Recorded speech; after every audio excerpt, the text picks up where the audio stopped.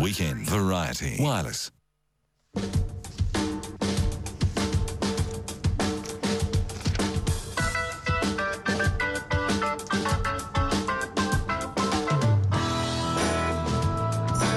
Did you catch the Pearl Harbor eyewitness story from last night? We've put it up on the Weekend Variety Wireless webpage if you did miss it. Amazing eyewitness testimony from a sailor who was there. Some of it's pretty graphic. It's up on the webpage, so I entreat you to go there. I'll be keeping in touch on the Facebook page as well. Oh, someone spotted an advertisement for a watch, 2 of them in fact, an official advertisement for a watch where the watch was not at 10 past 10 or 10 to 2. That is the statutory default setting for all advertising and watches. They are rare, precious birds indeed, to find one that isn't. So good on you, Alan Jonkers. Thank you very much. You'll get a Christmas card. Might as well throw it up on Facebook page as well. I don't know. All right, John Dippick's letter from America coming up very, very shortly. Weekend Variety Wireless. The U.S. is the least qualified guy. But look what they are doing today. What? Yet What are we this doing? guy is telling us it's better for U.S. to shut up. Hi, John. What are we doing? Hi, Graham. How you going? You know what we're doing, as far as the Chinese are concerned? We've arrested one of their executives, Huawei. I thought that was in Canada. Yeah, but we requested it. That Canada doesn't give a shit. Oh, really? Yeah.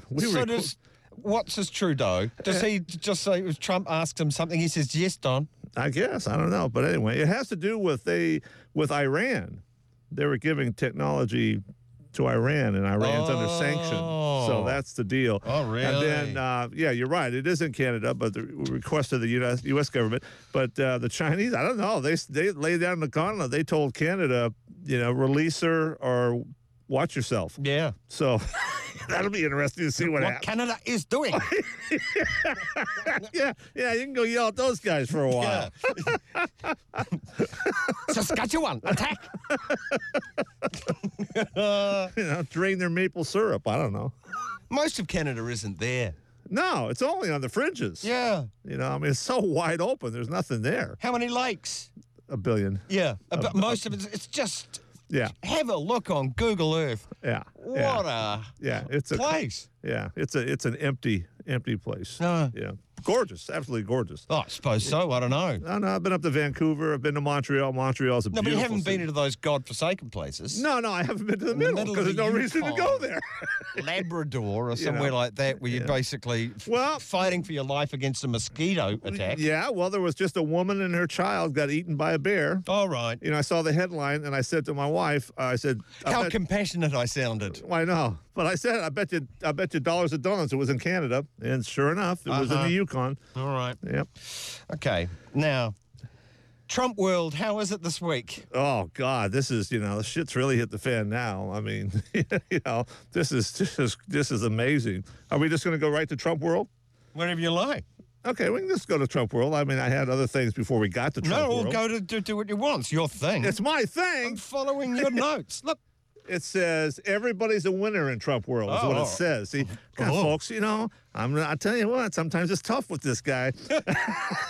And the reason I put that down is Scott Walker, who was a total douchebag, who was the former governor of Wisconsin, really a crooked guy. He just lost the election. And this is what he said.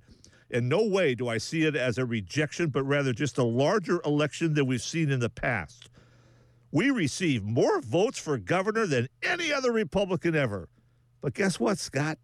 The other guy got even more. You lost. Oh, no. This is like Jeremy Corbyn turning up at Glastonbury for a victory parade after he lost the election. Yeah. You lost. Yeah. The other guy got more votes. I don't care if you got more votes than any other guy. That's nuts. But see, that's the way with this alternative facts and all this Trump bullshit. Yeah. That's the way people think. They can just make up shit and go, oh, no, I didn't really lose. It wasn't a rejection. It was just, whatever it was. We got more votes than last time. Yeah. It was winning second. That's a good way to put it. Yeah. We won second. That's exactly right. Yeah. Gold or silver, silver is gold. To confuse night for day. All right. Now, finally someone speaking the truth. Yeah, well, this Khashoggi, this Jamal Khashoggi. Khashoggi, yeah. Khashoggi, okay. Okay, yeah, whatever. No, we'll work on it.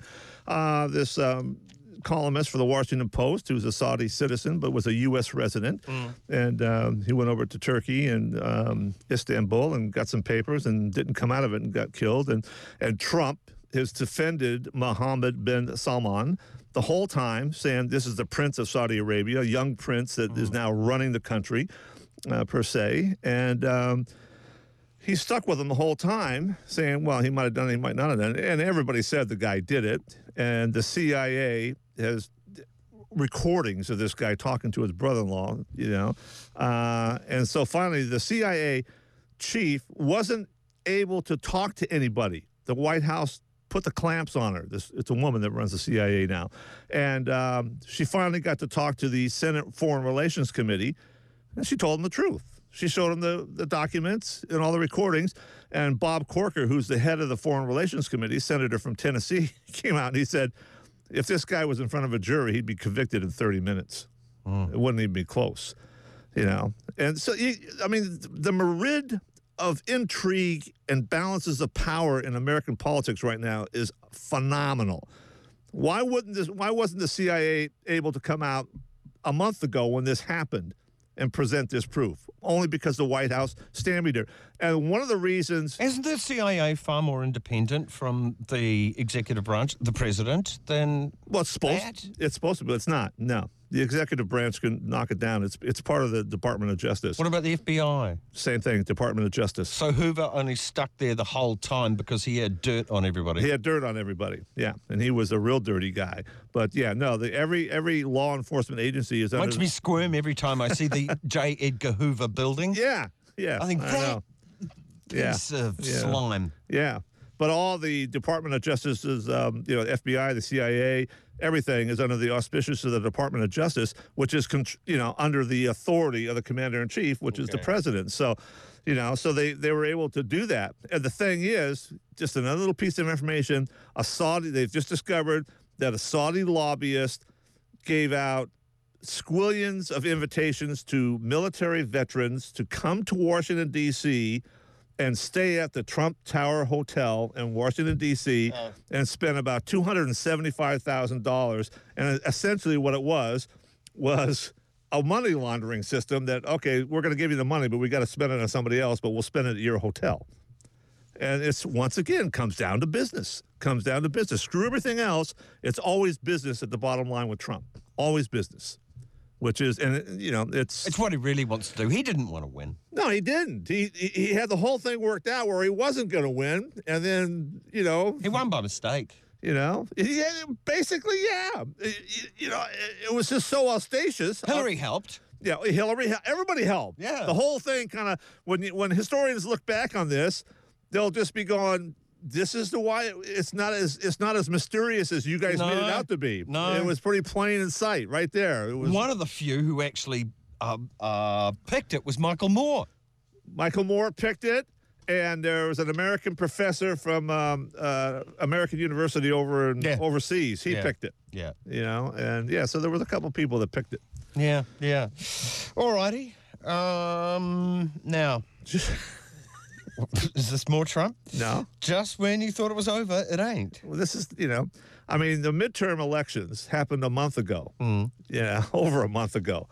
And it was a tsunami now. I mean, the Republican or the Democrats just picked up another seat. So it's 40 seats. I mean, 8.5 million, almost 9 million votes more. I mean, 321 extra state legislative seats, governorships. It was a tsunami. There's still one more. And you know how Trump is always talking about voter fraud, and it's always against him? Well, guess what? In the 9th District in North Carolina, a phenomenal case of voter fraud. They declared the Republican the winner. And then all of a sudden, somebody, I don't know how they tipped their hat, but somebody asked about absentee ballots. So the state, they have a state committee that certifies the winner. So the state committee, some guy in the state committee said, well, let me look into this. So he looked into it, And the race was really close between the Republican and the Democrat. It was like 49.7% to 48.3%. So it was very close. In one county, for absentee ballots, the Republican guy got over 400 absentee ballots, and the Democratic guy got 17. So they said, well, okay, we're going to go and look at this. Well, what happened was some goddamn guy that was running the Republican absentee ballot thing for the Republican, he went around, he hired people, and they went around and collected all the absentee ballots from this county and wrote in the Republican guy. Is there evidence of this? Yeah, they got it. They got it. So it is unbelievable. People just came by. They had examples of this. That's the sort of thing you do in Zimbabwe. Exactly. I mean, it is unbelievable. This is very rural North Carolina. This is like, people don't really know what's going on. Like this one couple came up and said, when this came out, and they said, oh, yeah, we had an absentee ballot, and some woman came and knocked on our door and asked us if we had done it. And we said no, because we really didn't know exactly what we were supposed to do. So she explained to us why the Republican guy was the guy to vote for, so we voted for him. Do they know that Trump's president? No, these people wouldn't. They wouldn't have any idea. So anyway, the state is looking into this, and once they verify everything, there's going to be a new election. They're going to do the whole thing over again. Oh, my God. Well, what are you going to do? I mean, yeah. But these people that are actually changing a vote. Yeah. Sticking it in. Yeah, sticking it in. I mean, they when they knocked on the doors, because they knew the guy's got the list of where all the absentee ballots goes. So as soon as they're mailed out, he sent all these people in and knocked on the door. And if they hadn't filled out their ballot, they said, have you filled out your ballot? And they said, oh, no, we haven't got around to it yet. They said, that's okay. Give it to us and we'll fill it out for you. I mean, it's just rampant corruption. And have you heard Trump say one peep about this? No. Not one flippin' peep. Are you going to go and see Michael Moore's movie? Fahrenheit 11/9? I haven't seen any of his movies. Okay. I mean, if I had an opportunity, I would see it. Yeah. Okay. Well, it's all about Trump and stuff. Yeah, I know it is. But I mean, that is low-hanging fruit. But it's just the right sort of thing for... Yeah, right at this particular time. That's what you're gonna do. Now we're getting to Trump world. Right. This is the big thing this week, folks. God dang, man. The last couple of days, yesterday, Friday, day before, in the States, you had 3 indictments come down in court. Michael Flynn is National Security Advisor. And that one was, this is when the Mueller, the prosecutor, special prosecutor, details all the crimes and all the stuff as to why they got him. But it was so heavily redacted that you didn't get any juicy bits. You didn't get any of the juicy stuff for the public. But a couple of things you could take from that, Michael Flynn was involved in 3 different investigations, not just the Russian one. There were a couple others that were involving Trump with the finances and the family finances. The biggest thing to take away from Michael Flynn was the glowing testimony that Mueller gave him, that he was substantially helpful, that he did everything he possibly could, that, because of his testimony, other people came forward and testified, and they recommended 0 to 6 months in jail.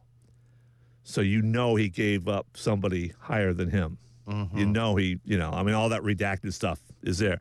All right, then on Friday, that was on Wednesday, then on Friday, we had 2 more indictments for the courts. Michael Cohen, the personal lawyer, and Mueller, his campaign manager. Cohen, now this is, I'm losing track of all these people now. Yeah. How many people has Trump been through, and his tons. Chief of Staff is going? Chief of Staff, John Kelly, he's going.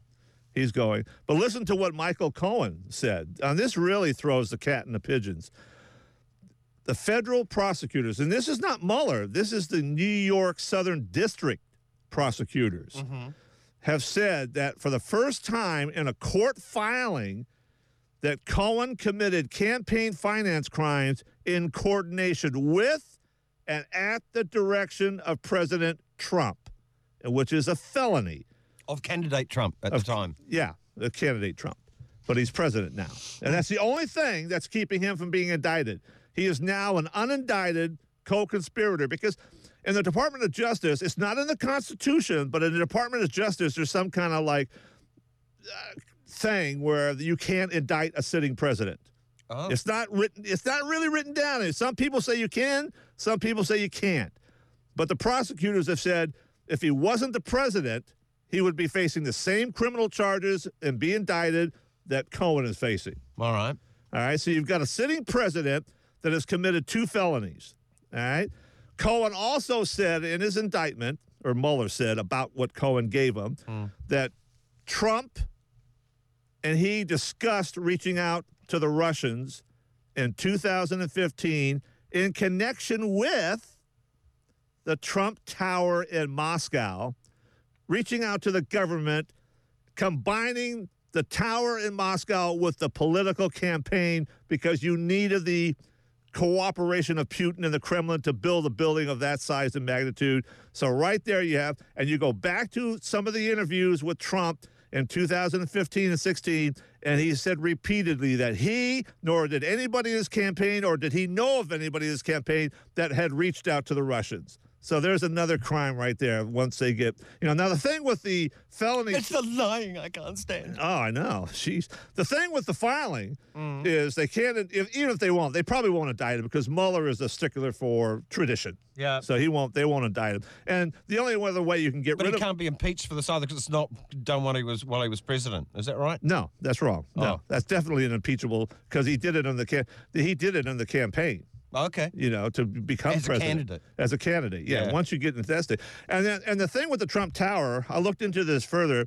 They're looking at money laundering and violation of banking laws because Trump signed a letter to finance the deal with VTB Bank, which is a Russian bank, which is under sanction by the United States government because they money launder all over the place. Oh. And then the other thing is there's a thing called... That's way bad. Yeah, well, everything's bad, There's another Get thing... locked up in Canada for dealing. Yeah, exactly. The Chinese will come to your rescue. But the other thing was there's a foreign corruption practices law. And I didn't know this, but no matter whether you're a candidate or just a businessman, an American businessman can't go like to Venezuela and offer a bribe or an inducement to the president of a foreign power to get a sweetheart deal building something there. It's against United States law to do that. So that $50 condominium thing would go against that. So I just want to wrap this up here. I mean, this is like also Cohen said that there was he had talked to a guy that was high up in the Kremlin office, and they wanted Trump and Putin to get a meeting together to have political synergy. So this is stuff that Cohen has said. Now, Cohen didn't come out of this well. Didn't come out of this well. He told all this stuff, but they still want to hammer him for 4.5 to 5 years in jail because there are certain things that he would not talk about. Yeah. So he cooperated on the Russian stuff with Trump, but there was personal stuff, and everybody's thinking, as everybody said, especially with Paul Manafort, it's the Russian mafia. They're worried about that, worried about their families and whatnot. But you look at this presidency, total chaos, scandal, total darkness. Everything is dark.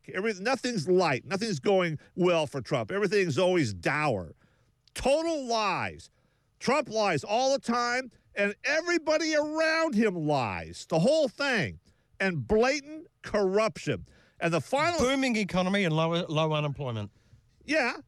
And everybody's saying that we're going to go into a recession. The Dow, we'll see. We'll see. Bullshit. The Dow Jones this week lost everything for the year that they gained. Over 2,000 points. Well, I don't down. know how that stuff works. They bounce back sometimes, don't they? You don't want a dead cat bounce. The year's almost over. It ain't bouncing back that much. All right. You keep going on that bullshit. That bullshit.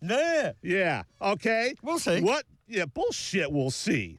He didn't do it anyway. He didn't goddamn do it. He did shit. Yeah.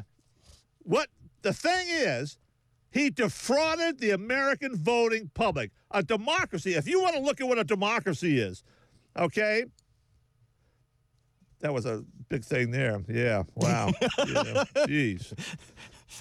Getting your notes? I'm trying to find a goddamn thing that I wrote down here. Well, we kind of And I- know what it is. And I don't, you know. People vote for their leaders. Yeah, they vote for their leaders, but a democracy is having the full truth about each candidate, as much truth as you can about each candidate, about what he's involved in and not involved in. Oh, well, that's a good democracy. That's a good democracy, but we've never had a guy lie so emphatically about his business in Russia and his 2 payments to women. Oh, yeah. To affect the vote. He defrauded the American voting public. Now, he's a fraud. Screw him. Strip him of his presidency. He doesn't. He's, like I said always, he's an illegitimate president. Okay. Final stop. Bullshit. You've left out the most fun bit this week, though, and that's that guy that looks like a dentist on an advertising brochure, Rex Tillerson. Oh, God, yeah. Rex came out and said he was a former Secretary of State. He used to be the CEO of Exxon and made deals bigger than Trump's little pinky.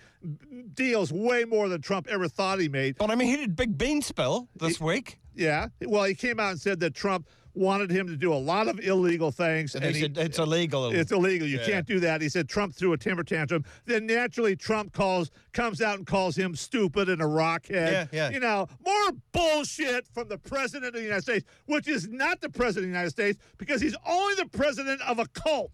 35%. He doesn't talk to me. He doesn't talk to anybody that thinks like me. He only talks to the dunderheads. But anyway, what happens here, now, don't panic. What does that do to the Democrats, though? They don't want to impeach this guy right away, but with felony charges, what are you going to do? Is he going to be the only president that has felony charges against him and not get impeached? They got to impeach the son of a bitch now. Yeah. Well, they do. He's one of them. Only Well, there's 3. 3 presidents have been impeached. Bill Nixon, he resigned. Yeah. Bill Clinton, they impeached him for lying on the stand. Woohoo! They impeached him for lying? What the hell you think Trump has been doing? Get a grip! I did not have. Well, Nixon just didn't get caught for the stuff he did. Courageous leader and a blessed man, surely in God's plan.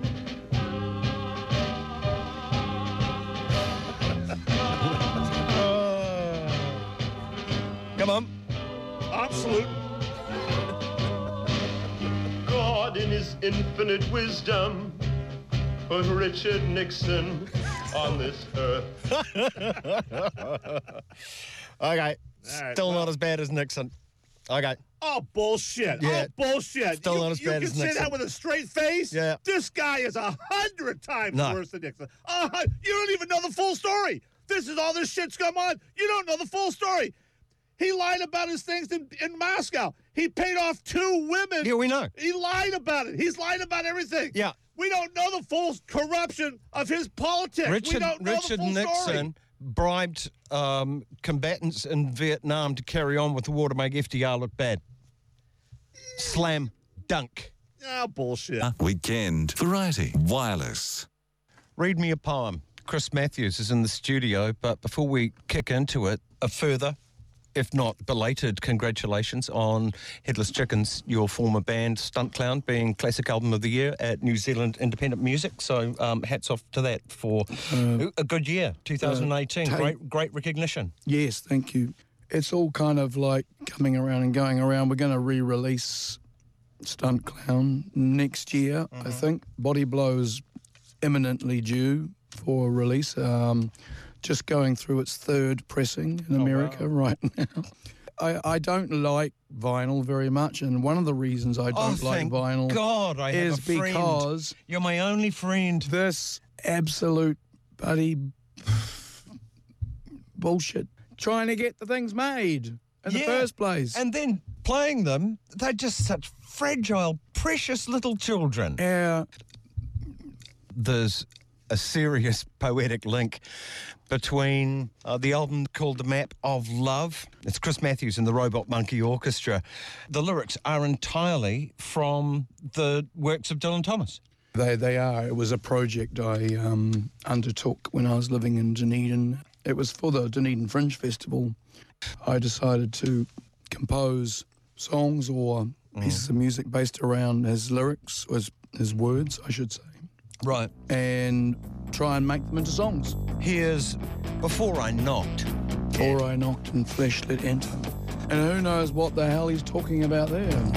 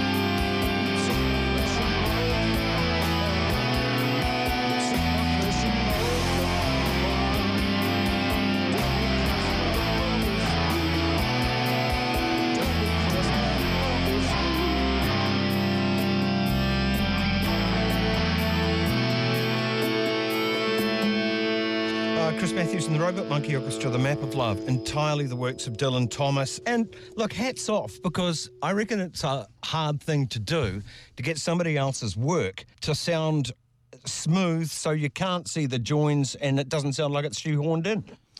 Yeah, well, I was a little dubious about that project because of some other projects that other people have done. I thought, shit, I'll give it a go. I mean,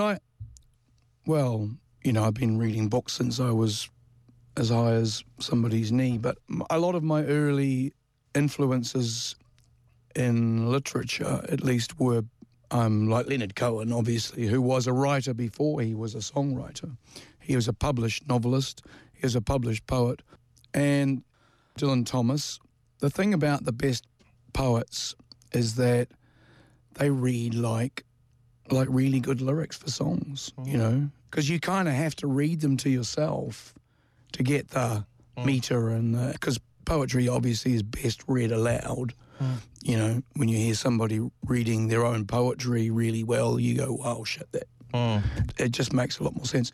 Also, a lot of writers that I liked were like Janet Frame, who had a very poetic sensibility with the way she used words. And this guy here, Richard Brautigan, who I'm going to read a poem by. And So you're not going for a Dylan Thomas? I'm not going to go for a Dylan Thomas. You're I thought, full of surprises. thought that was too bloody obvious. I was thinking I could bring my guitar up and sing one of them, but I've had this laryngitis going on for about nearly 2.5 months, so I did think Bukowski would be quite good with the state of my voice at the moment. Yes. Yeah, being another old favourite of mine, but Did studying poetry at school do any good? I don't remember really studying poetry at school.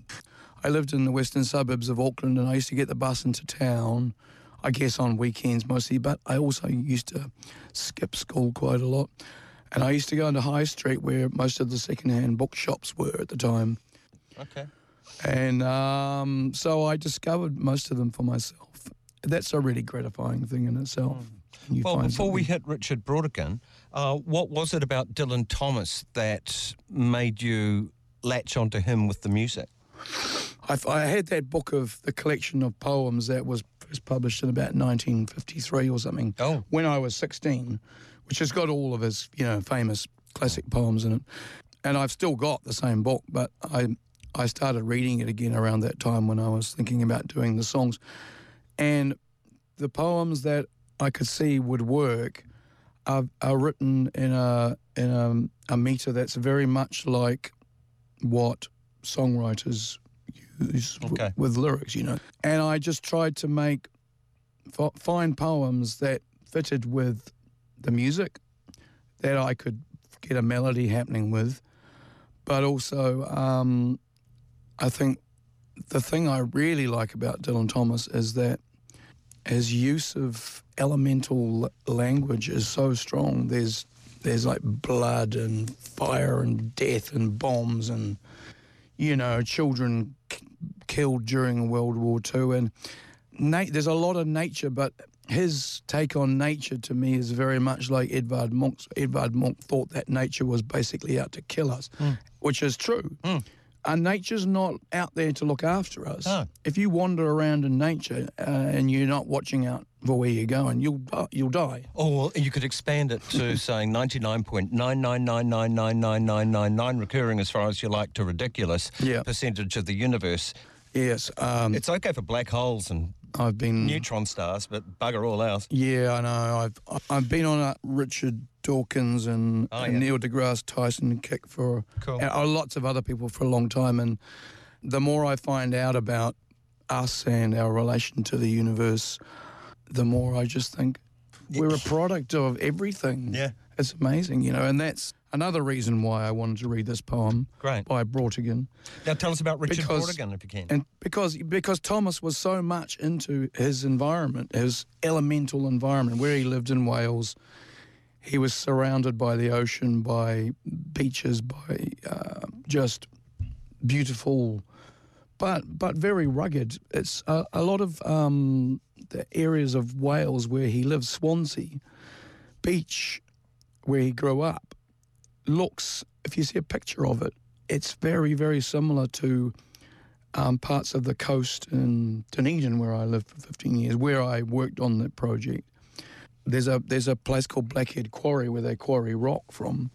And if you go up the top of there and look down, the beach looks almost identical to Swansea Beach. It's like this, you could put them on top of each other. There's the whole thing about environment, about, you know, when you're in an environment that you recognise as being like somebody else's environment, I think that's a big part of it as well. So, yeah. Well, with Dylan Thomas, I like the flowing musicality where he gives himself permission to use words that, damn it, they just sound right. Yeah. I mean, he used a lot of very interesting words, but it was more the way he put words together into sentences and structure, you know, you read them and you're just like, that doesn't sound anything like anything I've read before. And I think Janet Frame is another person who did something very similar. Okay. And I'm sure she probably was a Dylan Thomas fan. All right. He was. Now, Richard Brautigan, a more modern Brautigan. poet than, only just, I suppose. 1935, I think he was born. He grew up in the Midwest. I can't remember exactly which state, but he knew from a young age that he was going to be a famous poet or writer. He knew this. He lived in a boarding house with this woman when he was about 18, 19, and he was writing constantly all the time. He was a big Walt Whitman fan, so he was also into this whole areas of nature and the way they relate to human beings. But when he left the boarding house, he hadn't paid his rent for God knows how long, and he said to her, look, I'm going to leave all the writing with you that I've done here while I've been living here, because one day this is going to be worth a lot of money and you're going to want to keep this. And he knew already at that age that this was going to happen. And it's true. And all this writing that he wrote in this house was later published. But I think he moved to San Francisco in about 1960, I think. So he became part of all of that City Lights bookstore crowd, Ginsberg and all of those people, and started going to all the beatnik parties and hanging out. And as San Francisco moved into kind of more of a hippie scene, he actually became involved with the Diggers for a while, who were the charity group who used to feed all of the homeless waifs and strays. And I kind of think of Brautigan as being like America's magical realist writer.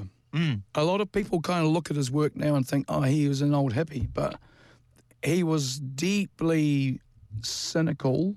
He had a very bizarre sense of humour. There's nothing comfy or kind of cozy or universal about anything that he wrote. He had this really weird dichotomy between like totally mundane stuff and then like complete metaphysical weirdness. Yeah.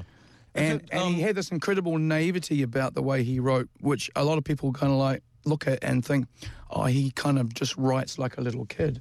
And you think, well, yeah, he does, but like you try doing that. Yeah. And it doesn't read well. But he used a lot of techniques in his writing. He used a lot of short sentences and repetition. He didn't use much punctuation, basically full stops. That was pretty much about it. And I think the odd colon. But yeah, he didn't really like punctuation. He just wrote about weird stuff. Was it Hawkline Monster? Yes. It's a beautiful cross between a Western and a sci-fi. Who would have thought you could mix the two? Yes. And in 1966, I think he wrote a book called The Abortion and Historical Romance, which is about this guy who lives in a library, but this is a different type of library. This library, he lives there and he runs it, and people bring books to him that they've written, like handwritten, and he finds a place for this book to go. Basically, it's like if you've only ever written one thing in your entire life, you'll take it to this library. So he lives in this library. He meets this young woman. This woman is devastatingly beautiful, but she thinks she's horribly ugly. You know, he's like worshipping her, and she's like going, oh, I can't stand even like being naked and stuff, you know. So there's this weird thing going on with her. She gets pregnant. She doesn't want to have a child. So they go to Mexico to have an abortion. I mean, I can't imagine that anything was written prior to 1966 about somebody going to Mexico to have an abortion with their girlfriend. Yeah. So, you know, he was constantly sort of like breaking new ground with every single thing that he wrote, and that was one of his things, was that he wanted to do that. He wasn't happy to just keep on repeating what he was doing. His most famous book is Trout Fishing in America, which if you've heard of Richard Brautigan, you've probably heard of that book. And if you've heard of his poems, then you've probably heard of this one, which I'm going to read. If you haven't heard of the poem, you probably know the title. And it's called All Watched Over by Machines of Loving Grace. There's a British documentary producer whose name I've forgotten. He makes... Adam Curtis? Adam Curtis, yes. He used the title for one of his recent documentary series that is it BBC or Independent? I can't remember. Adam Curtis is very much into social commentary and tearing off the surface and looking at what's going on underneath. Yeah. I don't know when this poem was written. Doesn't actually have a date on it, but I think it might have been one of his earlier ones, like maybe very early 60s. Mm-hmm. Reading it again just before, it's very prescient as to what it was about in the sort of nascent days of ecology in the 60s and 70s, especially in America, where the whole sort of green movement kind of first started off. But I think that it's come full circle. You know, we've been forced to come back to this idea of trying to treat our environment and the ecology with the respect it's due, because hell, 40, 50 years ago, all we were doing was kind of like messing up the environment. But now we've kind of like suddenly realized it's not just that, it's like everything, we're affecting every single thing. We're affecting our own ability to even be able to exist on this little rock in space. So, right. So, shall I read this thing? Do. It's called All Watched Over by Machines of Loving Grace by Richard Brautigan. Sadly, like so many wacky, hilarious writers, he developed a serious drinking problem and ended his own life. There's that as well. Anyway, right. I like to think, and the sooner the better, of a cybernetic meadow where mammals and computers live together in mutually programming harmony like pure water touching clear sky.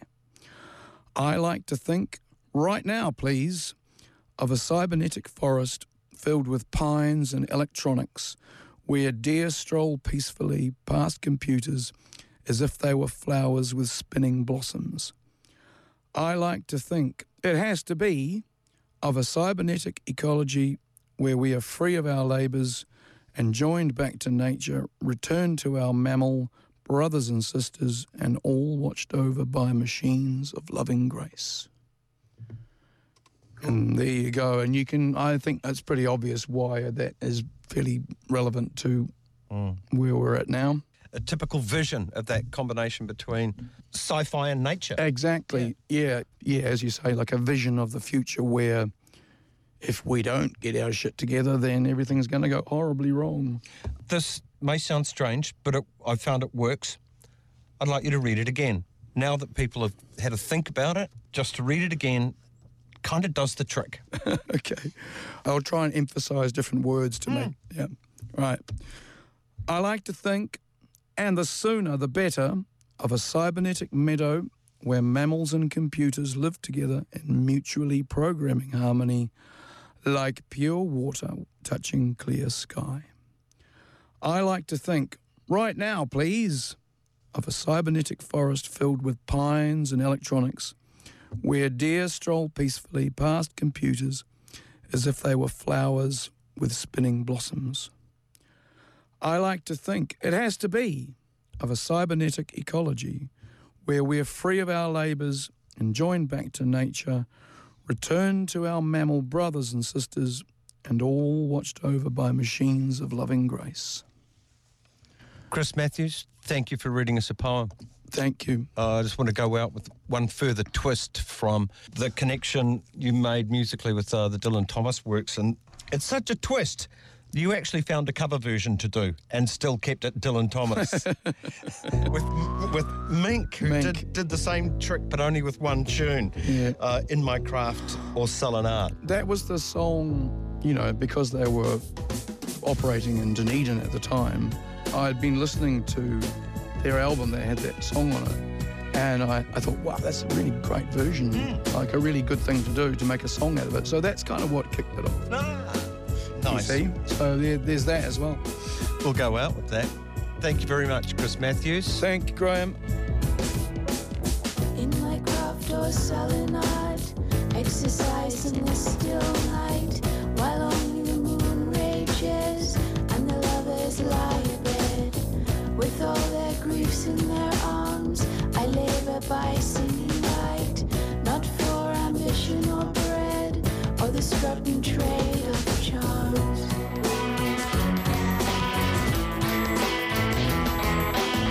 On the armory stages, but for the common wages,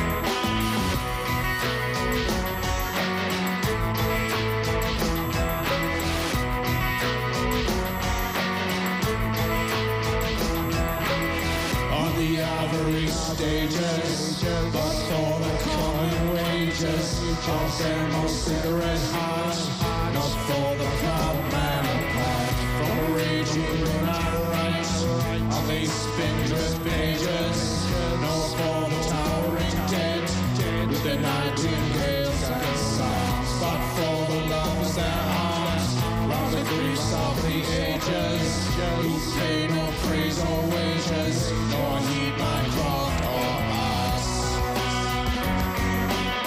Heed my craft or solid arts. Heed my craft or solid arts. Heed my craft or solid arts. Heed my craft or solid arts.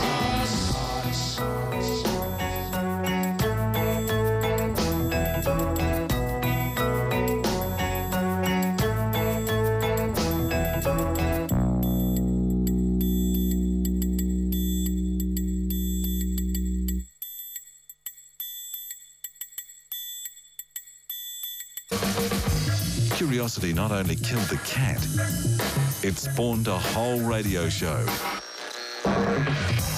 Graham Hill's Weekend Variety Wireless on Radio Live.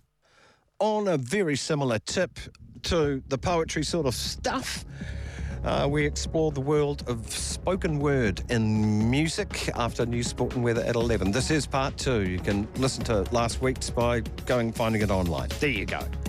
It's 11 o'clock. Good evening.